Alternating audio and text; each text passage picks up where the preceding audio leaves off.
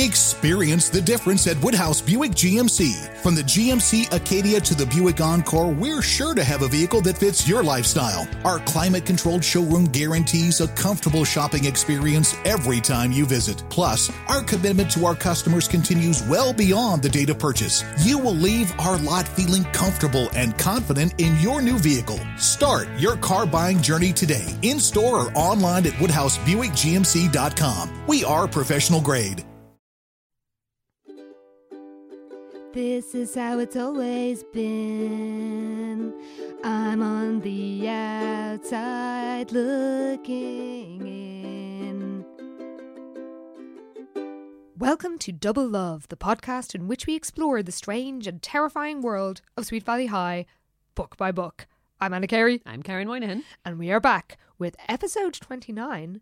But book 27. Yep, 29. Oh, sorry. Kate was getting it. You were right and I was wrong. I'm sorry. I ruined it. Every fortnight week, there's something. We're never going to get our heads around it properly. Sorry. We're as bad as each other, in fairness. So, yeah, it's book 27. It is. And it is Love Struck. And it is one of the classics. It's a doozy. This is one of the ones that when I was in my late teens reading and mocking Sweet Valley High books, this was a very popular book in the Carey household. My sister Jenny and I, this was one that we did like to take the piss out of mercilessly. Big fans. And which is why the cover tagline is burnt into our brain. Can you give it to us? I can indeed. Will Suzanne succeed in changing Ken? Well, this is another because temporarily she changes his behaviour. Yeah. But can she change the true essence of Ken? Can anyone? No. And why would you want to? Indeed. And the back tagline is madly in love. Well, yeah, they are quite mad. That's true. Yeah. So here's the blurb. Okay. No one at Sweet Valley High can believe that football star Ken Matthews has fallen in love with super sophisticated Suzanne Hanlon. Suzanne likes poetry, gourmet food and art films, while Ken's idea of a good time is listening to rock and roll and eating pizza. Oh my God, the fact that those are like the sign of some sort of like... Two people couldn't be more different. He's like someone out of a Bruce Springsteen song. Oh God. Okay. Sorry. Continue. So Elizabeth Wakefield knows that snobbish Suzanne is wrong for Ken. What's it to do with you? But, you nosy bitch. But Ken seems to be blindly in love with Suzanne and is willing to do anything she wants. Can anyone help Ken come to his senses before he gets hurt? Well, that really helps him come to his senses. Sort of happens. So the cover is absolutely one of my all-time favourite covers, and it is hilarious. Fantastic. Please describe it. With pleasure. If you can. So it's Suzanne and Ken. Suzanne is very lovingly got her arms around Ken, like a hand on his neck, a hand on his chest. She's gazing lovingly up at him. So lovingly. She's also the image of a young Joan Cusack. Oh. Don't you think? Oh. I'm getting major Joan Cusack off that face. She's got a slightly more sort of upturned nose. Yeah. But yeah. Yeah. Wow, now you've said it. Uh-huh. She's looking pretty good. She's very pretty. Oh, she looks lovely. She's got great makeup, actually. The makeup is good, but she's got that kind of floofy hair. Yes. But not the good floofy. No. It's like more, a wispy fringe. It's more sort of shied Princess Di sort Yes, of in the 80s hair. She's wearing pearls because she's 40. Yes, and sophisticated. Ken, meanwhile. Oh, Ken. Sexy idiot Ken, my God. He is wearing a tank top. A vest to us. A vest, yes. He's got a little like chain around his neck. I just noticed that. Yeah, what's little that? chain. Don't know what that is. His hair is windswept and blonde. He's gazing forlornly off into the middle distance. Yeah, he's not looking at her. He doesn't look too happy at all. No. Is this remember really the sad. last book they were saying he looked like he was enchanted and miserable at the same time? I think this is it. This is miserable. Yeah. Though he's a bit enchanted because his body is still turned to That's her. true. Yeah. So he's still up for something. Yeah, so this kind of nails it, I think. And he's very burly. He's quite burly. He's got those shoulders. He's got massive Schwarzenegger arms. Yeah, he's got those big quarterback he's a bit scared. Is it too burly? He's a big dude. Yeah, it's like a sort of, you expect him to like lift somebody up on a chair. Like, he'd be like Gaston, just like doing bench pressing triplets on a bench. Oh, if only that took place. Oh my God. So, well, I think now it's time to get stuck in to this feast of joy. Let's do it. So it starts off awesomely, where Liz is by the pool. The And last few have started with them by the pool, haven't they? that's true, they have. Yeah. Wow. Actually, yeah, they really have. Yeah. I think the last two. Yeah. So she's trying to sort of drown out the sound of Jess just going on and on and on about running the Centennial Celebration picnic, Which is understandable because I think I looked back and like this whole Centennial nonsense started like 9 books ago. oh my God, is it that long? It has been going on since then. So I they do had not... their stupid carnival run Yeah. by children, that shit where they show. were like building stalls with their bare God, hands. it was so ridiculous. But yeah, it's been going on since then. And they've only just got somebody to run the picnic like a week ago. Yeah. No, actually, it's less than a week It's ago. only days, I'd say, isn't it? Yes, because Bruce asked Jessica to do it while they were pretty much in the middle of their rescue attempt of the Morrows. The who were whole kidnapped. hostage situation. Yeah. It's like they took a quick break to sort out, the admin for this picnic. Yeah, it's like, oh yeah, I'll do that when we Yeah. finished rescuing these 3 people who've been kidnapped. So Liz is uncharacteristically drained after experiencing a trauma. Normally she just bounces right back. Yeah. If she was kidnapped herself, she was less yeah. traumatized than this. Very true. So we get a recap of the last book. Yeah. And there's a great bit where Liz literally dives underwater and stays there for like nearly a minute to Trying to just stop. just get away from Jessica Yeah. droning on. So obviously there's twin comparison. Jess is blathering on about whether she'll have a band or not. Oh, maybe the droids will be busy. Oh, can she afford to pay them? And Liz suggests, well, the droids probably do it for free. Oh, I and hate Jess that. is like, oh my God, this is an amazing idea. Like, it's not the most obvious thing in the world to ask the droids. But also, fucking pay your artists. Yes, do. Do Like, not ask them to do it for free. I bitches. know. Though, of course, for the love of Sweet Valley. Well, Their civic pride. it I'm is sure the they will greatest do it. cause of all. Yes, exactly. And Liz says, well, they may not be free, reminding her of this. And Jess basically says, well, of course they'll be free, because if you're not working at this event, you're going to be at it, because it's so amazing. So, What else would you be doing? The Yeah. entire population of Sweet Valley is going to be there. and actually this is true. So, fair enough. And then, oh, good Lord. She wants Liz to man, so to speak, the kissing booth, which is the creepiest fucking thing ever. Oh, so gross. It's so disgusting. And she says, you're the most logical choice. What guy in Sweet Valley wouldn't pay $1 to give Jessica Wakefield's twin a kiss? Oh. And Elizabeth is like, that job doesn't sound bad. All right, I'll do it. Why? That sounds horrible. It's like, finding people who engage in sex work of their own free will, but this is just like, she's 16, like, this is dodgy as fuck. You should not be. It's quite creepy, but I will say it's equal opportunities creepy because they do Oh, rope yeah. in a boy as well Yeah, to do they like do. the boy half of the kissing It booth. is so gross and But it's kind of inappropriate. I horrible. cannot believe the school think this is all right. Yeah. So, I mean, Liz says she'll do it. And she starts asking Liz to do other stuff. And Liz is like, hang on, aren't you meant to be running this? And Jess is like, I'm delegating. Yeah. And there's a great bit where it turns out she's got Lila to be her assistant. But Lila doesn't know that she's just an assistant. Yeah, she's giving like, her some kind of fancy title. Yes. And Liz is not persuaded by Jess, even though Jess is saying, this is a noble cause, the cause of Sweet Valley's civic pride. But Liz is unconvinced because she's working on a special Centennial edition. For fuck's sake. Like every issue is just a paean of praise to Sweet Valley. It's a special edition of the Oracle. Yeah. So Alice emerges and calls them double trouble. Oh. My notes say she deserved that they abandoned her like 2 books ago. So there is a kind of amazing bit where Alice sits in the deck chair and says, so what's on the agenda for this afternoon? More daring rescues? Foiling an assassination plot? Or are you two just going to try something simple, like taking over a small country?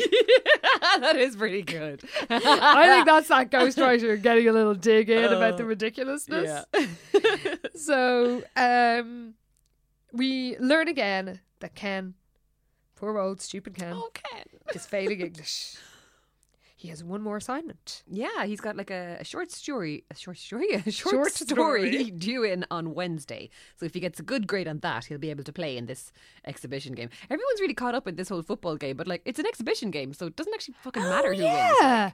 Yeah. It's literally just a game for the sake of it. Yeah. It's not part of any. They're not going to win anything. I didn't even register that. It's not part of a league of any sort. It's just like a it's like literally- entertainment. It's an exhibition game. It Yeah. means nothing. But the whole school are obsessed with Yeah, it. everybody just needs to fucking chill. To the extent that they are breaking Ken's confidences and bringing in Yeah. Bruce into meetings with his English Oh teacher. my God. Because Bruce is in head of the Centennial School celebrations. So, a short story is a very tough assignment to give. You know, it's not like it's a regular English essay. Like, some people just aren't. Yeah, do they mean an essay? Like, No, because it is a story. It was very specifically fiction. That's true. So they don't have a choice. So, because actually at one stage somebody points out that Ken did quite well in other English assignments. Right, okay. And he's just really, got like a... he just can't. He's not a creative type. No, yeah. And why not? He's doing his own thing. Yeah. So Liz wants to help him, and Jess makes a jibe about Suzanne, and we get another reminder of her snooty ways and Ken's down to earth habits. And there was no mention of his water skiing, which was so prevalent just a few books ago. So we get another, Jess mentions Suzanne being in Pi Beta Alpha. We get another reminder that Liz is in the sorority in name only. Why are you still in it?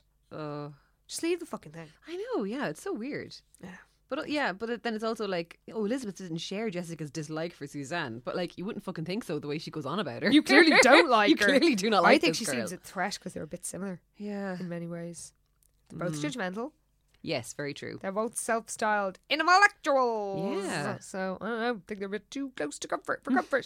So, interfering Liz rings Ken and offers to help him. And he agrees. Yeah, he's actually quite relieved because he doesn't want to talk about it with Suzanne because he feels like he'll be letting her down if she knows that he's failing English, and he's just kind of embarrassed. Yeah, which is kind of sad. It is. So, yeah, he's like, yes, Liz, help me out. Brilliant. Yeah. And we cut to Ken's point of view. He's all stressed because the Palisade Pumas, every time I see them, I think, I can't remember if this is a book that we've done already or is it one of the later ones, but it's when there's some sort of like gang war between the schools or rivalry between the schools, and the mean graffiti that the Sweet Valley Boys write is Palisade Pumas purr like kittens. I'm like, oh, such trash talk. Burn. Yeah. Yeah, I think that is further in. It's like a mini series that they have. It is. Of It's like a big school war. Yeah. Which is incredible and hilarious. I'm looking forward to that one. So yeah, he's stressed about this because Palisade Pumas are always tough opponents and he's really feeling the pressure. And there's a hilarious recap of the meeting that Bruce was there with, as my notes say, for no reason. Literally no reason. The committee is not enough, as my notes say in all caps. Yeah, that's it, because he's thinking back about the meeting and he's like, because so the coach was there, Mr. Collins was there, all fine, but then it's like, Ken knew they meant trouble and he knew his grades had been slipping. Bruce Patman was also there, and that seemed a little strange until Ken remembered that Bruce was the student president of the Centennial Committee. It's like, no, Ken, that's still strange. He should not have been there. You were correct. Like, yeah, do not let them. What the fuck? Well, we know that they don't have an oral curriculum. No, that's they true. are let off school at the drop of a hat. Yeah. And I suppose we shouldn't be surprised Oh, God. that somebody's academic career is linked with their social activities. But it's so bad. But like bringing in a classmate who like really has no business being there. Oh, it's like insane. It's just to totally humiliate Ken, basically. I know, it's absolutely like disgraceful. Ken's grades are none of Bruce's business. And It's so mean. There's a hilarious bit. Mr. Collins is talking about like Ken's grades and he's been very distracted in class. And then Mr. Collins goes, "You're not dumb, Ken." Jesus. Mr. Collins stated in the fair way that Wow. it made him a favourite of the students in Sweet Valley High. Jesus Christ, if that's what makes it fair, that they don't actively say you're stupid. Yeah. Bloody You're hell. not actually a complete fucking idiot. But well done. so yeah, he's all like, that's the problem. You're not working up to your potential. So he has actually been ignoring his studies. He has. But also, like, there is so much pressure on, like, this one person to win this entire game, Oh, which seems incredibly unfair. It's incredibly unprofessional. And they of the continue to teachers. put pressure on him because, like, he knows it's all kind of riding on him. Yeah. But then they're also like, oh, we're talking about the exhibition game for the Centennial. Ugh. It's going to put a damper on the whole celebration if we lose that game. We need Ken to win it. He's 16. Why are you What saying the this? fuck? Why like did the you whole say that to town him? can't have, it'll spoil their celebration. If Yeah. this one boy doesn't play. Jesus Christ, the town could put their big boy pants on and get on with it. Like, Yeah, and have also, their the fucking pressure on picnic. Ken, even if he plays in it, Oh my he's God. going to have to, be miraculously Yeah. good. Oh Jesus. my It's so God. much pressure. It's really lousy. Like It's way too all much pressure. terrible. They were Yeah. terrible. Well, we know they're terrible. We know they're terrible, yeah. That administration is the worst. And it always has been. So they all ask Mr. Collins to postpone Ken's, I suppose, anything that tests his grade Yeah. until after the committee, but or after the centennial celebrations. But Mr. Collins is all like, no, suddenly I'm a stickler for the rules, even though Yeah. I bring in students to hear other students. Yeah, I can't go academic making meetings. exceptions. It's like, you're always making exceptions for people. Yeah, my God. Yeah, like, didn't you tell Max that he didn't have to do a proper test after Yeah, he... he could just like take it another time or whatever. Yeah. Like there's always shit like that. Yes. Yeah. God damn it, Mr. Collins. I'm No weirdly consistency with that sympathetic guy. for you. Yeah. yeah. Normally I think he's quite a good teacher, but no, Yeah. not now. No, Sometimes not- he's terrible. Sometimes Like when he everyone told has their everybody- moments. Yeah, like when he told everybody to give Bruce a second chance, that was bad. That was bad. Yeah. But Ken is hoping that with Liz's help he can triumph. Yeah. And there's an amazing... Oh, this is incredible. So Ken, while thinking, well, okay, Liz can help me save the day, Yeah. is on his way out and he meets Suzanne. Mm-hmm. She's so gorgeous, he gets chill. He's got chills. They're multiplying. Yeah, and he is losing control. So she's talking about her asking him, is he in a hurry, and says, "Father's picking me up in a few minutes," because of course she calls her dad father. Oh yeah. And then she says her French test was a breeze, but it was hard to understand Miss Dalton's northern French accent. Okay. It's so difficult for me to understand Miss Dalton's accent sometimes. She has this northern French accent and it sounds like ducks cracking. And poor Ken, the sad sap, he laughs with Suzanne, even though he had no idea what she was talking about. Ken. Don't laugh along with her jokes. It wasn't even a good joke. No, it's a mean joke. It's like, oh, sorry that her authentic accent is Yeah. regional. Oh fucking hell. Like yours is so fucking perfect. Like, Yeah. anyway. I know, but like I guess we're supposed to like think she's a snob and Yes, whatever. which she is. But then there's times where she actually has a sense of humour. Yeah, that's so true. she's not really that bad sometimes. Yeah, like so for most of the book, she's actually okay. She's she's just actually kind of fine, and so are her family. yeah. Yeah, no, they are because you kind of expect her family to be terrible. You 'Cause expect it to be like the Patmans. Yes, usually like there's a dinner scene with a rich family. They're terrible, like, And they're that's how it absolutely goes. not. No. So we learned that Suzanne isn't a football fan, unlike most of the other kids. She must be the only one. Well, that's the thing. This is why I feel weirdly sympathetic for her, because Yeah. I was in that school. The idea that I would be expected to go Yeah. to matches to give a shit constantly, about every single game. Yeah. yeah, would set me insane. Like it would make me way more likely to just go fuck the lot of you. Fuck this! I'm out of here. I'm So, going to Palisades. but they're just as bad though. Fairness, I think there's no escape.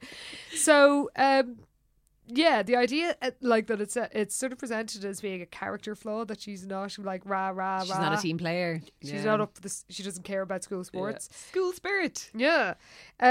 So she asks him to dinner to meet her family, and he knows he should be working on his story, but he doesn't say this Yeah. because, she doesn't know anything about his... Yeah, she doesn't know he's having issues with his grades or whatever, and he's just like wants to keep it from her. So he's like, yeah, I'll come to dinner. Yeah.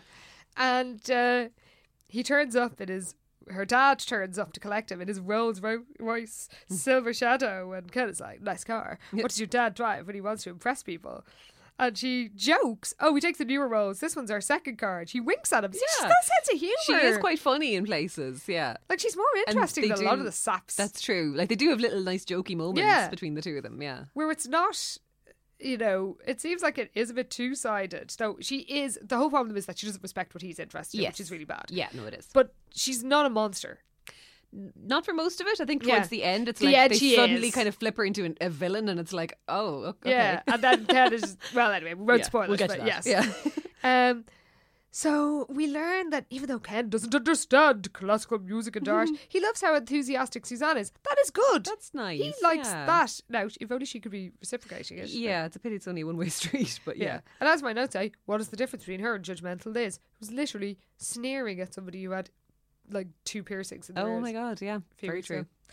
ago. So he gets into his car and he puts on a tape that that Suzanne gave, but it's Mozart. And the concert nearly he went to a concert of Mozart music the previous week, and Ken nearly fell asleep. He had to struggle to stay awake. But he told Suzanne that he enjoyed it, so she gave him the tape. And like anytime she's been in the car with them, he's played the tape and said how much he liked it. And he was like, "That's okay, isn't it?" Yeah. It's like, you should stick to your own tastes. You've given it a chance, but then he chooses another tape, and the raucous sounds of the Rolling Stones, the only band that they, like when Jessica was having fantasies of being in a club and Mick Jagger.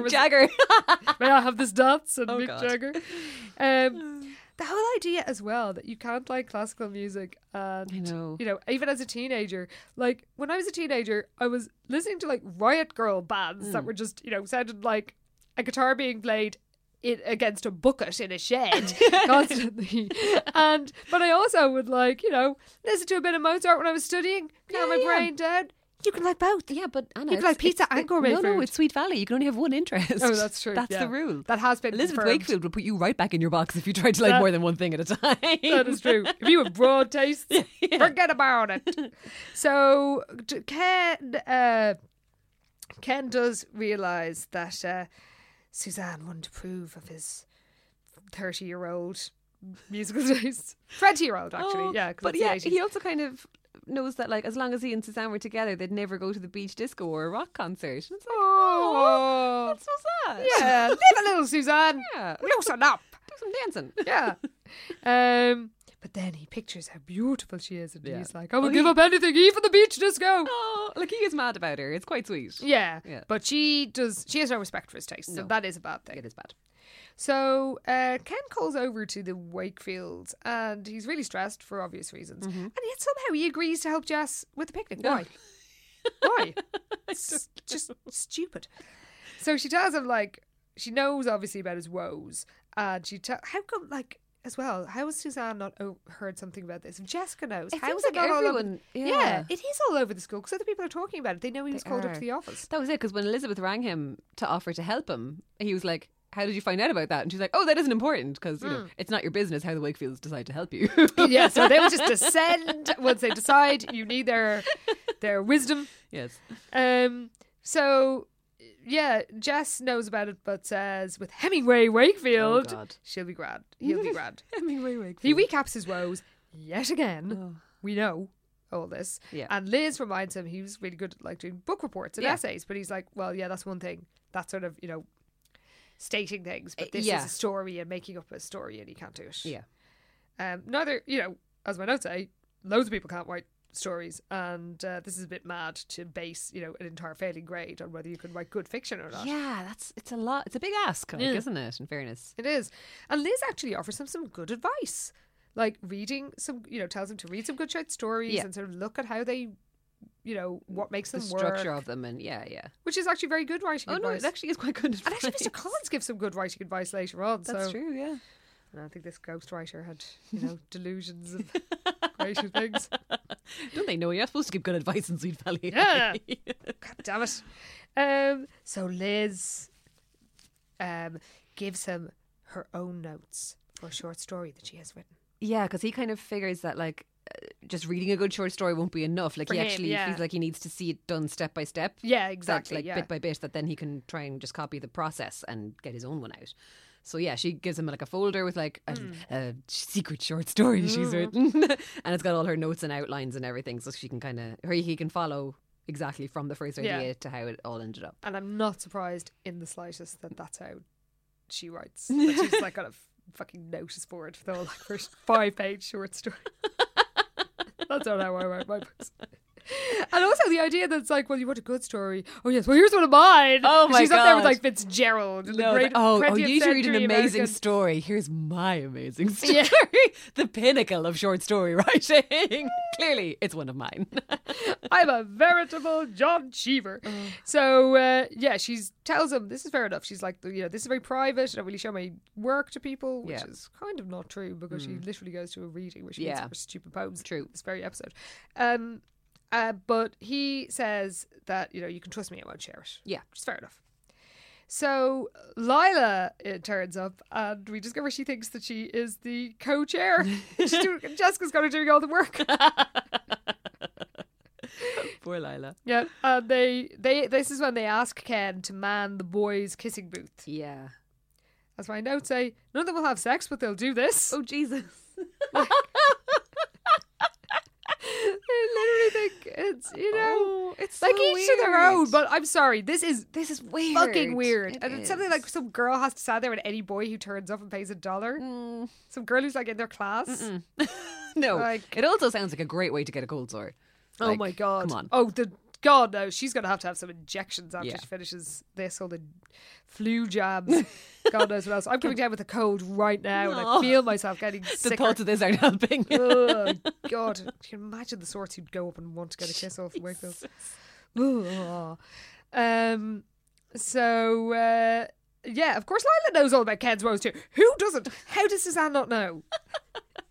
And then they talk after he goes about, Suzanne would obviously dump him if she knew. Yeah. And here it is. They only agree, Lila and Jess, not to talk about it because they care about Sweet Valley High winning the game. So they think that spreading rumours about Ken would like damage his morale or Okay. something. Big picture. Yeah. So here is Ken on his way to Suzanne's mansion, which Yeah. resembles a southern plantation. Yeah, I read that and I was like, ooh. Oh No. That is not good. No, it is not. Yeah, it's a huge white structure that resembled a southern plantation house. And That's a bad buzz. well, especially given Sweet Valley's, race relations. Yeah. Oh, good lord. Lack thereof. Lack of any racial diversity whatsoever. God. So the door is opened by a stern-faced man. He thinks it's Suzanne's dad, but it's the butler. It's the butler. A really rude butler. Yeah, he's a bad butler. He's a bad butler. He's bad at butling. He is. Because he just scowls at him and he's like, my name is Mason, sir. I'm the butler. And it's like, all right, don't you be so fucking rude. Yeah, your entire job is literally to be polite to guests. Being polite to people who turn up at the house. Yeah. And you failed at that. Dial it down a notch, Mason. Bad Mason. God, we're as bad as them. Yelling at the help. Oh no. But he was rude. There was no need for that. Yeah, that's true. He was very Poor Ken. He didn't know. Yeah, he was very unprofessional. Yeah. So he's led in. It's kind of an amazing room. It's all white with abstract art. And God, yeah. they actually sound like, unlike the rest of the Sweet Valleyans where everything's like Trump Tower, these actually do sound like kind of, they're a bit more sophisticated. A little bit, yeah. Yeah, but like literally everything is white. There's like artwork on the walls and then all the furniture and furnishings are white. Yeah, it is a bit crazy. Yeah. And actually, this is another moment where Suzanne is quite likeable because Kenna says something like, I feel like I'm in the middle of a blizzard. And she's like, yes, for something. Like, I'm sort of afraid to have people over because in case they get too intimidated. Oh. She's... Yeah, she's quite natural and... kind of takes the piss out of their house. Yeah. And then Mr. Hanlon turns up, but he's all glamorous, like he's just stepped out of the pages of Gentleman's Quarterly. Ooh. And he asks Ken to call him Hank, which is Bruce Patman's dad's name. That is his name, yeah. Is that like all the rich men? They're all called Hank. Apparently they are. Hank and Kurt. Yeah, Those are the sorry. only names. Forgot about Kurt. Good boy, John. I don't know what Lila's dad's name is. George? Oh, it is George Fowler. Yeah, Yeah. you're right. Okay. 2 Hanks, though, Fine. out of the four billionaires. Yeah. And this really freaks Ken out when Hank asks him to call him Hank. Yeah. Because, Ken's parents had always insisted that Ken address adults by their surnames. So he felt strange calling him Hank, basically. Ken is just really trying to be polite and, not fuck this up, basically. But actually, they are really nice. They are, in fairness. Like, they're not in any way rude. They're not like the Hanlons. They're sort of welcoming. The only time they get a bit, not even cagey, but Ken starts asking sort of like quite intense questions about their business practices. He's just kind of trying to make small talk and kind of, panicking slightly, I think, because he's just like, I just don't want to mess and this it's just up. a bit awkward. But it's Yeah. kind of fine. And then Suzanne's brother turns up, and Suzanne's brother has a drug problem. He turns up, he looks a little rumpled, Oh, yeah. and he's introduced, his name is Jeffrey, Yes. and he's introduced to Ken, and Ken shakes his hand and says, "Hi, Jeffrey." "Hi," Jeffrey replied dully, not seeming to care who Ken was. Oh, Jeffrey's out of it. Yes. Jeffrey's on the prescription downers. Oh, my God. He's raided his mother's medicine cabinet. Or he's just been smoking spliff. But Or that. yeah, whatever. Who could blame him for wanting to escape Sweet look, Valley? I know. And while they're on their way to dinner, Suzanne tells Ken, pulls him aside and says, I don't think you should mention football at the dinner table. Yeah. And, okay, so the reason is that apparently Hank thinks that schools focus too much attention on sports in school. And in fairness, if my kid was at Sweet Valley High, they've been constantly taken out of lessons to go to fucking pep rallies. I would agree with them. So actually, he's got a point. He is not entirely wrong, yeah. No, he's not. Like, he shouldn't be sneering at sports, but they clearly put way too much attention on it. Quite a lot of emphasis on it, it's deranged. So there's a fancy dining room, and there's a very long description of it, and there's maids, and Ken knows how to. See, Ken is pretty posh. Yeah, and wasn't it his house where they had like a lake or something beside it? And Oh my God, they did, because they were all parking there one time. And like, he knows. I mean, I don't think when I was 16, and I did know when I was a bit older, but that like the rule when you have a load of cutlery and things is just start the outside. Yeah. Because I tended not to eat anything where there was more than like 2 spoons. And it was Yeah. fairly obvious which was which. Yeah. But yeah, he knows how to, eat at a fancy table. Yeah. The food is lovely, and like Mr. What's his face asks him, does he go swimming? And he's like, yes, we go out or go fishing. Yeah. He's like, yes, we go out in the ocean in a boat. It's like, what? They're clearly living in very rarefied circles. Not more rarefied than I was. Yeah, because I think there's like when he comes up to the house at first, he's like, he kind of mentions how his family are like comfortable, but that this is another level. Yeah, but they are wealth. very but, like, comfortable. They're pretty fancy themselves. Yeah, clearly. Yeah. But then there's a kind of mad bit which I remember confusing me massively when I read this in my teens, because Ken notices that everybody is eating in a weird way. Oh yeah, but the way they're eating is how we eat. Oh, so they're using their fork and they're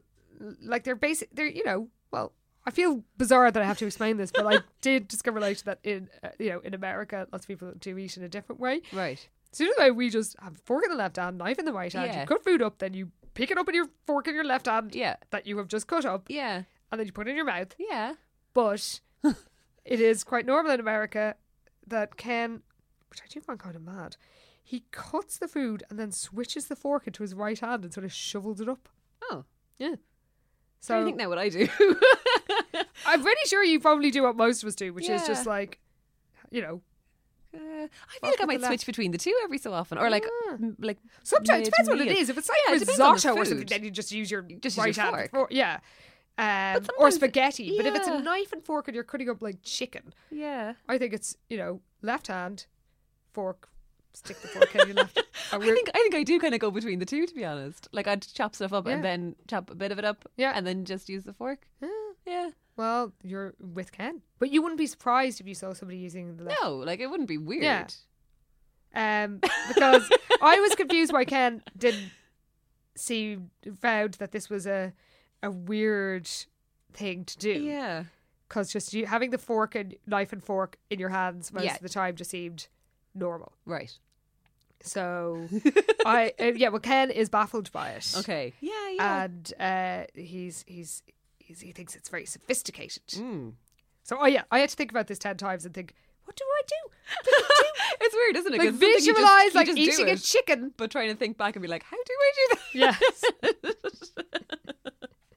So it's too much for Ken. Yeah. And he's he also has a moment where there's like a trout on the table with the head on and everything, and he looks at it and goes, oh yeah, the fish looked embarrassed and out of place. I know how you feel, buddy. Ken thought to himself. Except he is not that out of place. He's not really. Apart from they started eating in their fancy schmancy way, but like he's like where like Roger, when he was eating with the Patmans, he for sure was all out of place. And also they were being dicks. And they were being dicks, yeah. But like Ken is actually doing fine. Yeah. He's able to talk about going out in a boat, which I wouldn't be able to do. Yeah. So, they start chatting, about Shakespeare. And actually, they don't even do this in an obnoxious way, because it turns out that basically Hank's dad was obsessed with Shakespeare and used to keep quoting, and then it became a joke that they all then learned a lot of Shakespeare lines and would quote them back as a joke, like how sharper than a serpent's tooth it is to have a thankless child. That was in King Lear, which I did for my leaving cert, so it's burnt into my brain. That will happen. But Mr. Hanlon says, oh yeah, don't worry about it. Like, most kids of your age don't care much for Shakespeare. Yeah, I wouldn't they don't if make it wasn't for my dad. Yeah, they don't make him feel stupid for not knowing much about. Yeah, and it's obviously it's a family joke. Yeah, and it's not it's not obnoxious.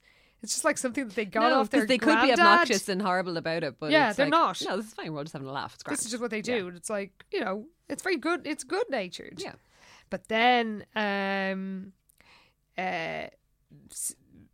Hank starts talking about how, and I can't blame him for this, he says, it never ceases to amaze me how schools always seem to have plenty of time for things like football and basketball, but real education, forget it. Which is true of Sweet Valley High. Oh, well, that is true. They're constantly always having riots to keep their football pitch, which is fair enough to keep your football pitch, but they're being let off school to go and have volleyball tournaments. Yeah, but I do feel bad for Ken, because then he's like, he says something goes really on mean. about all they want to do is produce more stupid athletes. Yeah, and poor Ken's kind of sitting there like, well, does that mean I'm an idiot? Yeah, no, that is mean, and it's as my notes say, they're honestly not that bad until he makes a jibe about athletes. Yeah, and Ken thinks sport has taught me a lot, Aww. but he's too intimidated to say anything. Poor Ken. And afterwards, this is another example of Suzanne not being a bitch. She says that she knows her dad upset him, and he sort of apologises for her dad. Yeah. And Ken is defending sport and says he doesn't want her to think that she's a dumb jock, and she's okay about it. She's like, well, I know you're not, you're smart in loads of ways. Yeah.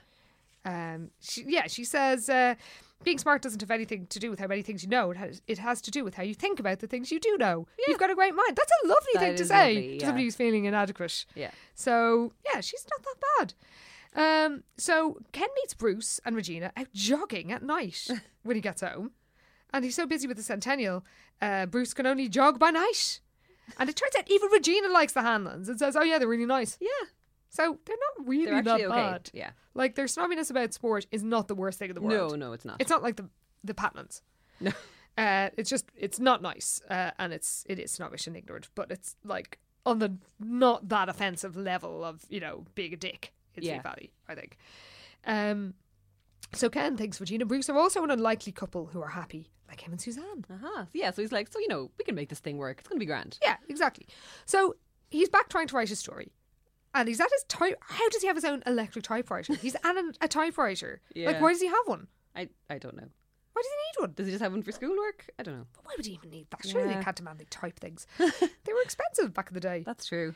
So he's trying to write inspired by Liz, but no joy. And he procrastinates a lot, which is very realistic fiction of writing, actually. It's just I'll just find something else to do. That is very relatable. He starts doing his maths homework instead, and then it's 10:30, and he's like, okay, I guess I should go back to this. Yeah. And keeps kind of faffing around. But then Suzanne rings him and invites him to go to the cinema to go see The Seventh Seal. Yes. And she's before Bill and Ted, so he won't recognise any of the references. Yeah, I have to say, this meant nothing to me. Yeah. She's like, oh, you've seen it before, right? It's a Bergman film. And he's like, no. Oh. And Suzanne is all like, fucking has. It's like he's 16. No, Suzanne is kind of a dick about it. She's like, she what? is. This is when she starts being a bit of a dick. She's like, I can't believe you've never seen it. It's like, why the fuck would he have seen it? Yes, as my notes say, FFS, Suzanne. Yeah. And of course, it is brilliantly parodied in Bill and Ted's Bogus Journey. Oh, okay. Because that's where death and playing chess with death comes from. Oh, is all from The Seventh Seal. So he wouldn't even recognise that. He wouldn't even, because it's a few years before Bill and Ted. Oh, poor Ken. So never stood a chance. Be excellent to each other, Ken. So I think that's how I first heard about The Seventh Seal. Was the because of the piss take in Bill and Ted. Right, yeah. So obviously this is a few years in the future. So Ken knows he should work on a story, but of course he says he'll go. Yeah, he's really running out of time now because it's already super late. It's 2 days. It's due in the day after the following day, and now he said he's going to go to the cinema the following night when he should be working on his story. Damn it, Ken. Then he falls asleep in his chair all night. And then he's late for school. Damn it, Ken. And Mr. Collin gives some actual sensible advice the next day at school about writing fiction. So he's all like, less is more. Make sure you've said what you want to say as simply as you could. Don't make your composition sound as if you wrote it with a thesaurus in your lap. Very good advice. Yeah. So fair play, Mr. That Collins. is all good, yeah. But later he asks Ken if Ken is okay, and Ken is like, oh yeah, I was just up really late last night working on the story, but he doesn't say that he didn't write anything. Yeah, and like he tried to work on it, he just couldn't focus. Yeah, poor Ken. It's just not his métier. It's not his bag, yeah. So his teammate Scott Trost throws a ball at him in the corridor, and there's like some incomprehensible football talk. It's just like, it's a lucky you're not a receiver, blah, blah, blah, blah. Whatever. I can't remember enough of the details from Friday Night Lights to remember. Yeah, to make sense of it all. Yeah. So Scott is like, oh, you and Suzanne are not a likely pair. And this riles up Ken. And then Suzanne meets him and asks him to dinner before the film, and he knows he should be working on the story, but of course he says yes. Yeah, and then I think doesn't football practice is going to run late, Yes. so he's basically just going to have no time at all this evening, Yes. and it's all going tits up very quickly. Yeah, and as my notes say, oh, Ken. Oh, Ken. And Liz need to turn up, and he lies and is all like, oh yeah, everything's coming along great. And then Liz literally sort of leads him away from Enid, like a foot away, and goes, God. oh, what did you think of my story? And of course he says he loves it. Yeah. Oh, what else were you going to say? I mean, Yeah, yeah, really, like, can't go, actually, well, Liz. Where's my actually, I've got some feedback for you, Liz. Like, you fucking what? notes? How dare you?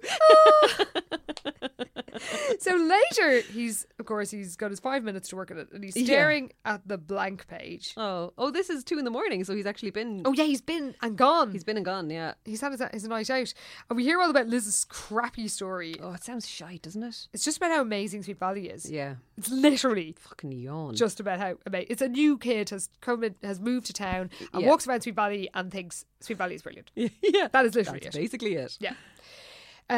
So obviously Ken is impressed by this as well, because he has drunk the Sweet Valley Kool-Aid and anything that praises it is good in his eyes. Yeah.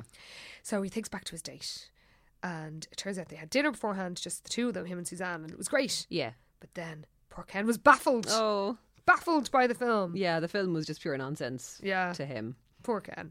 Yeah. You know, in fairness, like, Seven Seals is not really a intro to art film. That, you know, you could get him into the indie film, you know, the art house film. Ease someone into that. You don't drop him straight in the deep end. Yeah. And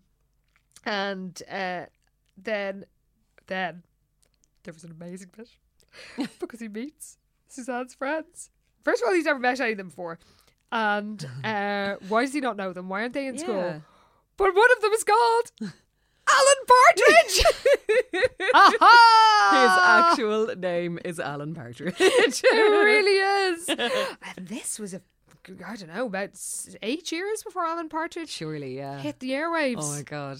It's amazing. So I actually shrieked when I saw. Look at my notes. Here it all comes. One of them is called Alan Partridge. Oh my actual God. That's a lot of exclamation marks. A lot. Sadly, Alan Partridge, the sports casual garb, which he's doubtless wearing, doesn't get to say very much. No, not so much. Doesn't really say anything. No, it's this guy called Mark does most of the talking. Oh, he is a dick. And he's an asshole and just makes Ken feel really He's horrible. sad. He's really rude and so mean. And yeah, they make fun of Ken because he kind of like he thought the film was a load of shite, which, you know, that's fair. Yeah, fair play, Ken. You've got your I right to your think- opinion. So Ken was like coming along to this. They were going for pizza afterwards, and Ken is like expecting everyone else to make fun of the film too, but they're all raving about how brilliant it was. Yeah. And then he's like, "Oh, you know, it was really interesting, but which one was Ingrid Bergman?" And they're all just like, And they're all like, "Oh my God." Ingmar Bergman is the director. Yeah. And then Mark is such a prick. He goes, don't worry, Ken. People make that mistake all the time. The two of them look so much alike. Oh, fuck's And sake. they all start laughing. And Mark is just there's an entire page of him just being a prick. He's horrible, yeah. He's really condescending and rude, and there's just no need for it. And he starts sneering at football. And then Suzanne does something bad. Suzanne says, oh, Ken doesn't really care about all that. He just does football. Plays football to keep in shape. Yeah. Like, she So- knows he cares about it. Yeah, so that's not cool, Suzanne. No, that's mean. Not cool. And later he tells Suzanne he doesn't fit in with her friends, and she's like, oh, give yourself time, you'll be banging on about Ingmar Bergman too. And Ken is about to protest, but then Suzanne kisses him. And he's like, oh well. Oh, yeah, he's just so mad about her. He just kind of keeps glossing over all their clear issues. Yes. That she is dismissive of his tastes, and Yeah. that her friends are really rude to him, and They're she didn't horrible. defend them. Yeah. Didn't defend him. And later on, he's trying to write and he just can't do it. He knows Suzanne will dump him if he fails. Yeah. So he has a terrible idea. Uh-oh. What is his idea? He's just going to straight up steal that story. Yeah, he is. So yeah, the fact that like Liz hasn't ever shown the story to anybody else, and he's kind of rationalising it because he's like, well, like no one else is going to see it. It's just going to be Mr. Collins reading it, Which it should be. which you would expect would be the case. Yeah. But yeah, so he's just like, fuck it, I'll just do this because it's just getting later and later. He's not going to get it written. He can't do it, and he's just like, fuck it, I'm just going to do this. So he just types out a new title page in a moment of desperation, puts his own name on it. And is just like, right, that's that done. Yeah. Yeah. So that's... But he really feels terrible about it. He does. As soon as he does it, he's just like, ah, fuck. Yeah. But he just can't see any other way around He really this. is trapped, or so he feels. Yeah. And meanwhile, Jess is enraged because she's discovered Lila is going to New York City. She's going to miss the picnic. Oh, no. And she won't have time to help beforehand. Yeah. So now she's short-staffed. And Liz meets Ken and asks about his story wed because he's got to file it this morning. And Ken feels so guilty. He feels he has to tell the truth. Oh. But then Jess turns up and starts giving out about Lila and the moment is lost. Yeah. For Ken to come clean. Yeah. And then Jess is like, well, I suppose I'll get Lila to buy me some things in New York, so it's fine. Okay. I guess that's grand God, then. it's like whiplash, her, I know. following her mood swings. Very changeable.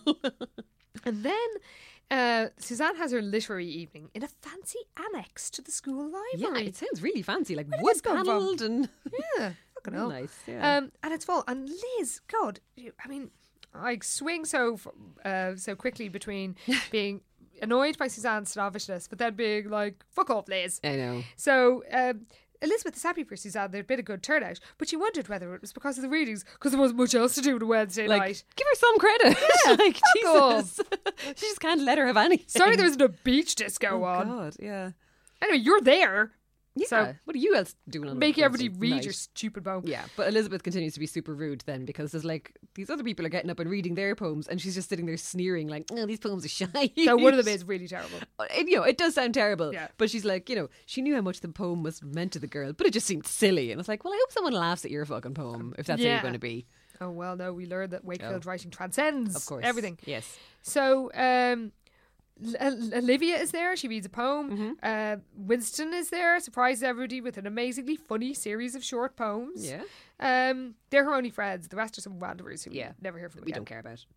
And of course, everybody thinks Liz's poem is brilliant. Oh God, yes. The applause began soft at first, then full and sincere. Because you see, everybody else just got pity applause. Yeah, But not a when Elizabeth Wakefield. read hers, that was some real ass applause. Oh, they're just crying with worship for her. Oh God. And Suzanne is all like, next time Ken can read something, because if he puts the effort into writing, he could put into football. He'd be amazing. And she disses sports. Liz yet again thinks she's a snob. Yeah. And she's unsettled that Ken didn't want to talk much about his story. But like, why should he? I mean, I know in this case like, it is because he stole her story. Yeah, but also stop badgering him. yes, like you constantly are. Yeah. So she's at the Oracle office. She's reveling in the quality of their boring-sounding special edition. The feast for the ears that they have in this supposed, super special edition. Like articles, an interview with Coach Schultz on the big game by John Pfeiffer. Boo. Boo. Articles by Penny on the picnic of the parade, which hasn't happened yet. An article about the history of Sweet Valley by the history teacher. History teacher, yeah. And a piece by Olivia Davidson on the new mural in the post office. What? There's no proper features. No. And it's one of the best issues they've ever done. Oh God. But then Jessica comes in and there's a problem with the posters for the picnic. The date is wrong. Yeah, and she gave the printer the wrong date. Damn it, Jessica. And so she basically has to sit there and Tipp-X everything out. Yeah, I'm writing the right one. Oh, and there's a great bit where she asks Liz, can she use the phone to call Frankly Speaking to get a plug for the picnic? Nice little throwback. Get Jeffrey Franks to give it. Oh, was he Jeremy Franks? Jeremy Frank, yeah. So Liz is like, oh, Jessica, you're amazing. And then Penny comes in and says they have a last minute edition that's going to be on the front page of the Oracle. Yeah, what could it be? It's a story by Ken. Oh God. Except it isn't by Ken, obviously. Of course, yeah. And Mr. Collins, this is terrible, Mr. Collins. It's really bad. Passed on his story that that was his assignment that you think only your teacher is going to read. Yeah. He just passed it on to the entire newspaper staff. Oh God, yeah, because Elizabeth is like, oh, I never would have thought Ken would submit something, and Penny's like, oh yeah, he didn't. Yeah. Mr. Collins just brought it in. Like, why wouldn't he ask him if it's okay to Mr. do Collins, that? don't share his work with people. I know, yeah. And it's like, oh, we're going to have a staff meeting in a few minutes, so you can talk about it then, and then we'll agree to publish it and tell Ken. And everyone goes on about what a wonderful work of genius the story is. And Liz is like, oh, we can't publish it because it's fiction. But it's so amazing that the others don't care. So, they can't reveal the truth. So Liz runs off to find Ken, and she waits outside the locker room with, you can imagine the results, and she confronts Ken, and he's so horrified to find that they're going to share his plagiarized story. He doesn't want this at all. Like. Yes. She feels sorry for him. Yeah, she does, because he's kind of like, fuck, this is not what was meant to happen at all. So yeah, she's not actually mad. Well, she's mad, but yeah, she can understand. So he bumps into Suzanne, who's heard about the story, and she goes on about how, oh, Ken, you need to hone your gift and enter this competition to win a summer seminar at Yale. Oh, Jesus. And he's like, oh, shit. None of this have any interest in me whatsoever. Yeah, and he's in out of his head. He's caught in a web of lies. He is, yeah. And she's like, you should drop football to concentrate on your art, and then you could just win this game and go out in a blaze of glory. Oh, God. So at home, he's at his typewriter, because he has an idea. And Suzanne calls asking him to an exhibition, and she's a bit of a dick when Ken says he can't go. Yeah. Yeah, because it's like the first time he said he can't come to something, and she's suddenly all harsh with him and like, oh, I can't see what's so important. This is special, and I told everyone you'd be there, and just kind of hangs up on him. Yeah. It's like, all right, that was rude. But then he doesn't care because he's got an idea. He has an idea for something he wants to say. Typing very slowly. It sounds he can't type, so why does he own a typewriter? They describe it as hunt and peck typing, which is really cute. It is super cute, but like, why does somebody who types like that fork out in an actual typewriter that you don't use? So the next day, Liz is taking the Oracle page proofs to the printers with her own story in it, and she meets Ken, who asks her to pull that story and replace it with his own special text. Yeah, Elizabeth's all kind of cold with him because she's like... Understandably. Yeah. Which is fair. But yeah, she reads the story he's after writing, and she's like, oh, okay, I see what you're doing here. She's like, are you sure about this? And he's like, yeah. She's like, it's the bravest thing I've ever seen. So then it cuts to Jessica and Winston, and we have shown in recent books that Winston sees through Jessica's bullshit. He's no longer in her thrall. Oh no, not at all. Like, and so why is he so easily swayed by her? Because it's literally like, Jessica, his voice is cracking, and she could do he'll do anything to impress her. But he's going to help her with the decorations, and he has an amazing idea for the decorations. Oh God! Do you want to share it? It's on page 115. Yeah, like they're going to do like banners and streamers and stuff. Normal. But what Winston would like to do is make an enormous model of a computer out of tissue paper and chicken wire to put over the bandstand. You know, in honor of the town's leading industry. Wow! They're all in the computer business. Hell, that and canning. Oh yeah, big can next to it, big old tin of beans. Apparently Winston has now taken, several steps back and is now just brainwashed by Jessica, will do whatever she wants. Yeah. So the Oracle is out with this new story by Ken, and it's basically about somebody who has lied but knew they had to come clean. Yes. So it's sort of a confession. Yeah. They could all read that it's about him. It's like, I cheated. The whole situation. I took credit for something that didn't belong to me. Yeah. And everyone knows it's about him. It's the talk of the school. He's been called into Chrome Dome. So he's like, oh, fuck, I'm going to be suspended. And Liz is actually really nice. She says, look, I'll come with you. I'll tell them I just helped you with your first story, but then, your second one was better. To write the second one, yeah. And he's like, no, I have to come clean. And Chrome Dome says, so goes to the office, and Chrome Dome says, normally we'd fail you, but there are extenuating circumstances. Because what are the extenuating circumstances? The Centennial Game, of course. Oh, yeah, that is literally it. And you were really brave, and obviously you wanted to win the match. So Mr. Hanlon has been proved right that they don't give a shit about academics. They don't do anything for their stupid sports. Yeah. Oh, it's not great. So the paper would have gotten an A normally, but because of the circumstances, they'll bring it down to a C. Yeah. But that's still enough for him to pass the year. Yeah. So it's not great that they are giving special treatment to football players. Which they literally are. Which they totally are. But also, I'm kind of glad Ken is. I am happy for Ken. And he was brave. Yeah. Mr. Collins is all like, you can be a writer between football practices. Ha ha ha. At least Mr. Collins acknowledges you can like two things. So happy Ken finds Suzanne, and she's all, you've humiliated me in front of my friends who don't go to the school. Okay. So Suzanne calls Ken a common thief. Oh my God. Yes. That's so mean. Yeah, that is harsh words. Like, he's clearly written a very thoughtful, story about all this and how bad he feels about it. And she's like, you're a common thief. It's like, shut up, Suzanne. You've humiliated me in front of my friends who don't even go to the school. So Yeah. how they know about this is inexplicable. Yeah.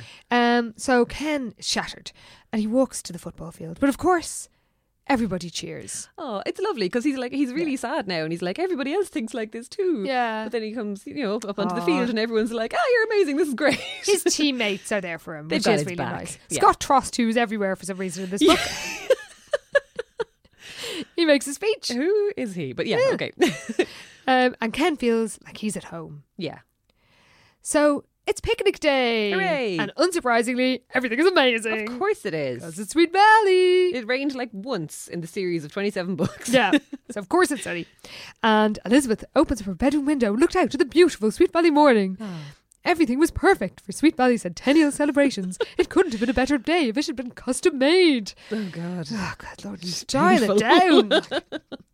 So, of course, there's loads of stupid events. Yeah. Like there's a parade, and then there's an unveiling of a new mural, and then there's a party for Lionel Howard, who had turned 100 years old. Oh. And then there's a football game in the Yes. afternoon. And Elizabeth could barely contain her excitement. But then there's a kind of amazing moment, because Jessica is in distress. Oh, no. Yes. She arrives in asking, does Liz have any money? Or because Jessica needs money to get a plane ticket and escape. Just to get out of town. She's out of here. I have to move away from Sweet Valley and change my name. I'll let you know where I am in a couple of years. But you can't ever tell anyone. Jess is amazing in this book. She's great. She's very entertaining in this and the last one. Yes, yeah. Um, But it's because she's being like endearing and not ruining anyone's life for no reason. This is You true. Good point. She's got no weird vendettas Yes. for no good reason, so that's nice. So we learned the reason she wants to escape town is because she forgot to confirm the caterers, and now they have no food for the picnic. And it is meant to be a picnic. Yeah. So she comes up, she's desperate, and she comes up with an idea. She's going to be the caterer. Uh-huh. And Liz remembers the old seafood lasagna or whatever it was that she Yeah. cooked and poisoned her whole family, and is a bit worried, understandably. So it's time for the game. It is. And you- Everyone's there. Yeah, except Jessica, because she's off working on the picnic. So Jessica's taking this seriously. She is hard she's, at work. She's not in the cheer squad She's this time. missing from the cheer pyramid. Yeah. There's a big gap. It really is serious. And the Sweet Valley Chorus, who the hell are they? Fuck if I know. They sing the national anthem. All right then. So the game begins. Yes. It's tense. It is. There's a lot of it. Yeah, and it makes absolutely no sense to me. So Nope. There's balls being snapped and Yeah. receiving and all kinds of things going on. I'm a snooty Suzanne Hanlon type. I don't understand this. Yeah. Oh, she Game turns ball. up though, doesn't she? Susanna's actually watching. Well, the yeah, game. Liz notices. Liz is there with Enid, and she goes to get a hot dog, and she notices Suzanne. She's like tensely watching the game. Yes. And Ken somehow wins the game. Yeah, like I literally scores just wrote, a touchdown or a try or whatever the hell I wrote it is. down football. Ken does a thing, they win. That's much more to the point than the actual book. Yeah. Where it goes on for a very long time. Yeah, I don't know what it is he does exactly, but No. he gets a touchdown and hooray, it's all They all fine. win. Yeah. And yet again, he's carried aloft. Yes. And then Suzanne finds him and is all like, oh, you're so brave, you're so amazing, I misjudged you. Fair. Yeah, and she's like, please forgive me, I'm so sorry. And it's like, oh, this is good. But then she's like, okay, well, now I've apologised. Come to a history lecture with me and my friends. Ugh, yeah. And he's like, oh, I'm doing the kissing booth. And understandably, she's not very happy about that. But she frames it as being like, no, I've got to, she says, like, you've got to grow up. Yeah, like she kind of cuts him off even before realising, I suppose, what he's saying about this whole kissing booth situation. But she's just like, oh, grow up. All that stuff is behind you. You don't want to go to that silly picnic. And it's like, well, yeah, he does want to go to the fucking picnic. Yeah, There's a like, lot of calm it. down. Like he's just won a game. He doesn't want to go off to a history lecture. Which is, come on. I mean, come on, really. like, yeah. So, yes, Ken is like, yes, it is time for me to grow up, to start making decisions on my own, like a mature person. She's like, oh, brilliant. And he's like, but my mature decision is not to go to the picnic. In your face. Yeah. And then there's this bit is the bit that is unconvincing, because he sort of looks at her as if he's seeing her for the first time, and he realises he just loved an image and blah, blah, blah, blah. Yeah, and kind of realises how much she's been trying to change him and like not reciprocating at all when he was interested in what she liked. Those parts are fine. Yeah. But then there's the bit where he says, "You see, Suzanne, history lectures bore me, art films bore me, your friends bore me, and I guess if you want to know the truth, I guess you bore me too." Oof, ouch. I know. That's also, they clearly did actually have a bit of a spark. They did. They did have a nice time. They did nice little moments together. Yeah. And like, she wasn't boring, but she just wasn't a very good girlfriend, I suppose. No, she wasn't. And her dismissal of his interests was terrible. That was bad, yeah. But like, in terms of people's terrible boyfriends in the history of Sweet Valley, I just feel that I don't know, were they trying to make her more of a nuanced person? I think I was just surprised that she had a sense of humour, and she did. And they kind of, her family were nice. They and, were. You know, they just really had a downer on sports, but it was a bit pathological. But I suppose she could have been worse. She absolutely could Which have. is not a good reason to go out with somebody. No, but like, yeah, all the way through the book, it was like she was grand. They just obviously had very different interests, but it was only kind of towards the end she kind of started to get, you know, a bit bitchy. Also, Ken never said, "I don't like this." That's true. So, you know, you can't really complain to some extent. Yeah, he'd kind of just go along with it and be like, well, this is what you're supposed to do when you are in a relationship with somebody. But it's like, you can also just tell her that you're not really into this. Yeah, exactly. It's like, well, let's just agree that we have different tastes and we don't have to hang out with each other. You don't have to like the all time. the same things. Anyway, no, he's quite cold. And then he's like, "See you around." And he walks off. So, cut to the picnic where Liz has been kissing people for 2 fucking hours. Yeah. What? I have questions. Go on. I think we all do. Do any immediately spring to mind? Like,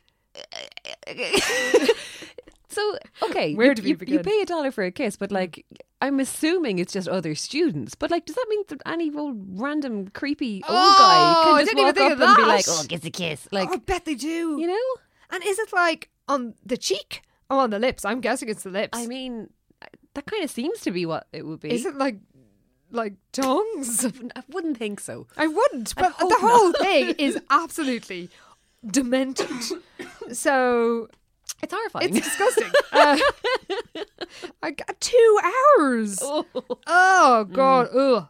I'm literally wiping my mouth at the thought. It's bad. But then, to make up for that, this great moment, because who's performing? Oh, It's the droids! hooray for the droids. And I am not going to describe the outfits because we will save that for you. But we do hear that Dana is prancing around the stage in a near frenzy. As only Dana can. Oh, wow. I wish we could see this glorious vision. And then I get very excited about this because Liz, with her strange eye for spotting people who might or might not need her help, or will at least give her an opportunity to inflict her help on people, spies Lynn Henry. Oh, And Lynn is in their class. And we're told, she'd never been mentioned before, obviously, and we're told that she was terribly shy. And as far as Elizabeth knew, Lynn didn't have any friends. fucking hell. So, But she also has never seen her outside of school. So for all she knows, got Lynn loads is of off friends. having friends, you know, outside of school. who would blame her for not wanting to hang around know, with yeah. Sweet Valley monsters? Yeah, but Lynn is just kind of standing there staring at the droids while they're playing, like she's fascinated. And Elizabeth is like, something's going on here. Yes, and then obviously it means something toward this music, and then Elizabeth thinks, "Oh, I'm just getting carried away again. It's her writer's imagination." Oh, stop it. Just your interfering nosiness is what it is. Yeah. And then, this bit is amazing. So, Jessica is conspicuous by her absence, and Liz is wondering where she is. And she realizes that when there is food set up in the picnic, but instead of hot dogs, hamburgers, and fried chicken, there's just lots of trays of peanut butter and jelly sandwiches and lots of bags of crisps. Yeah. Now, when I read this first, I didn't realise that jelly was jam. And I was like, what is this disgusting sounding concoction? It doesn't sound good when you think it's What we jam. say is jelly is what Americans say jello. Yes, exactly. And to be honest, even peanut butter and jam, It's still not sounds pretty great. gross. I've tried it and I'm like, nah. No, I don't. No. Like, Independently, great. I don't even like jam. Together though, no. And I only really like peanut butter, like Really, in sort yeah. of a satay sauce. Oh, okay, aren't you fancy? I am very fancy. But yeah, I'd have a peanut butter sandwich if needs be. Or just some peanuts. That'd be grand. Yeah. But realised that Jessica has spent all morning making these sandwiches, but no, at the picnic seemed to mind the simple fare. Oh, all right then. Regina and Bruce approach Liz and say, like, having a good time. And Liz says, it feels as if my lips are going to fall off. Oh, God. What have they made you do? Why? And then Regina's like entranced by the droids and says, I knew music was going to be wonderful, but I never thought it could be this good. Oh, wow.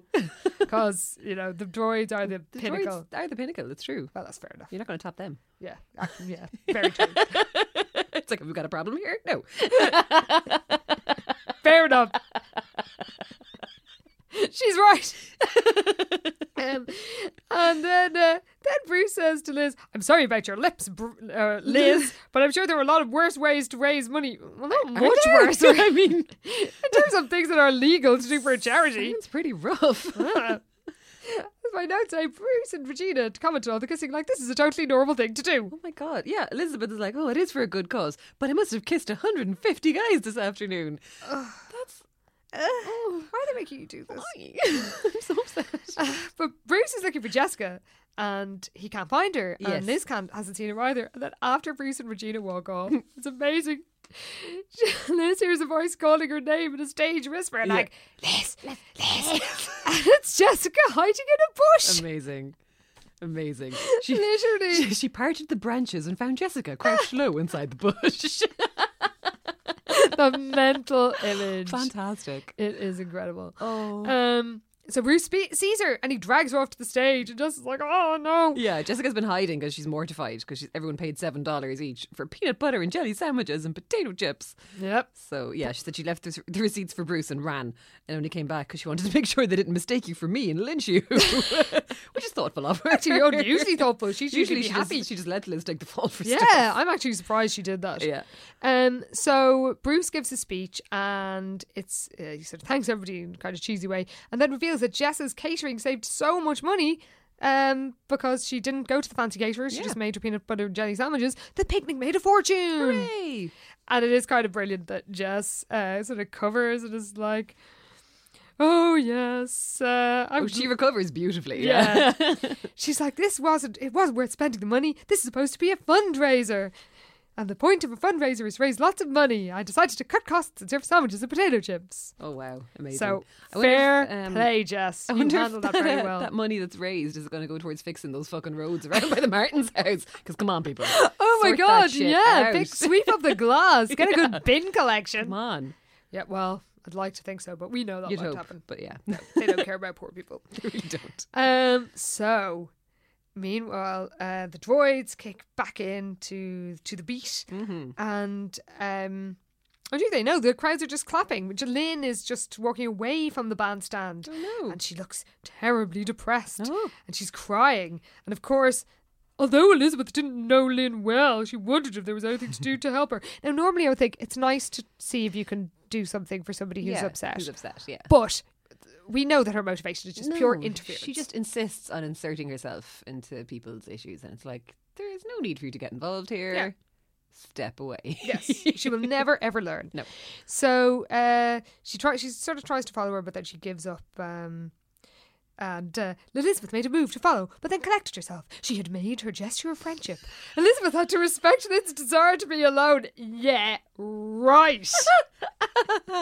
Yeah, that's how that's all going to play out, definitely. The next book is just about Elizabeth leaving Lynn alone. Yes. It's actually really thin. It's just like one page. Yeah. And then as the droids begin to tune their instruments for the next song, they're not an orchestra. Like what? If their instruments go out of tune with a 5-minute break, they really need to invest in what are some you doing, lads? better gear.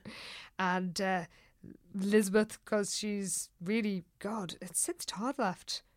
You'd think it would make her more independent, but it's just made her more interfering. Because all the books since he left, it's just been her poking her nose in. She's too much time on her hands. Yeah, just get a hobby. Well, if she didn't believe that people could only do one thing at a time, now she would be there you go. better occupied. Yeah. There we go. Yeah. So, she's just thinking about, nosing about Lynn. It's like, it's strange she didn't seem to have any friends. Well, in fairness, given the options in Sweet Valley. Can you blame her? I can't. And then Liz thinks, it must be terrible, she thought, to be in such a large group of people and not be friendly with anyone. Elizabeth's heart went out to the girl. Then and there, Elizabeth made a promise to herself. When she returned to Sweet Valley High on Monday, she would make an effort to get to know Lynn Henry a little better. Oh. Lynn has been in your class for at least 4 years, and you've done nothing. No. So you see her crying next to the droids once, and so you're like, oh, maybe this person Time who to has no step friends, in. I should actually be friendly to her and not Yeah. have ignored her for 4 years. Mm. So, yeah, that's it. And can you read the final tagline? Yes, okay. So, for our next book, can Elizabeth help Lynn Henry overcome her shyness? Find out in Sweet Valley High number 28. Alone in the crowd. Oh, and I cannot even describe how excited I am about this. That is my gonna be Ur brilliant. Sweet Valley book, my Ur text, my favourite Sweet Valley book. It has the theme tune. Oh, I'm going to have to take the ukulele into the studio. You the next sure time to do are. the full version. God damn you are. Day after day, I'm feeling kind of lonely. Oh, it's going to be amazing.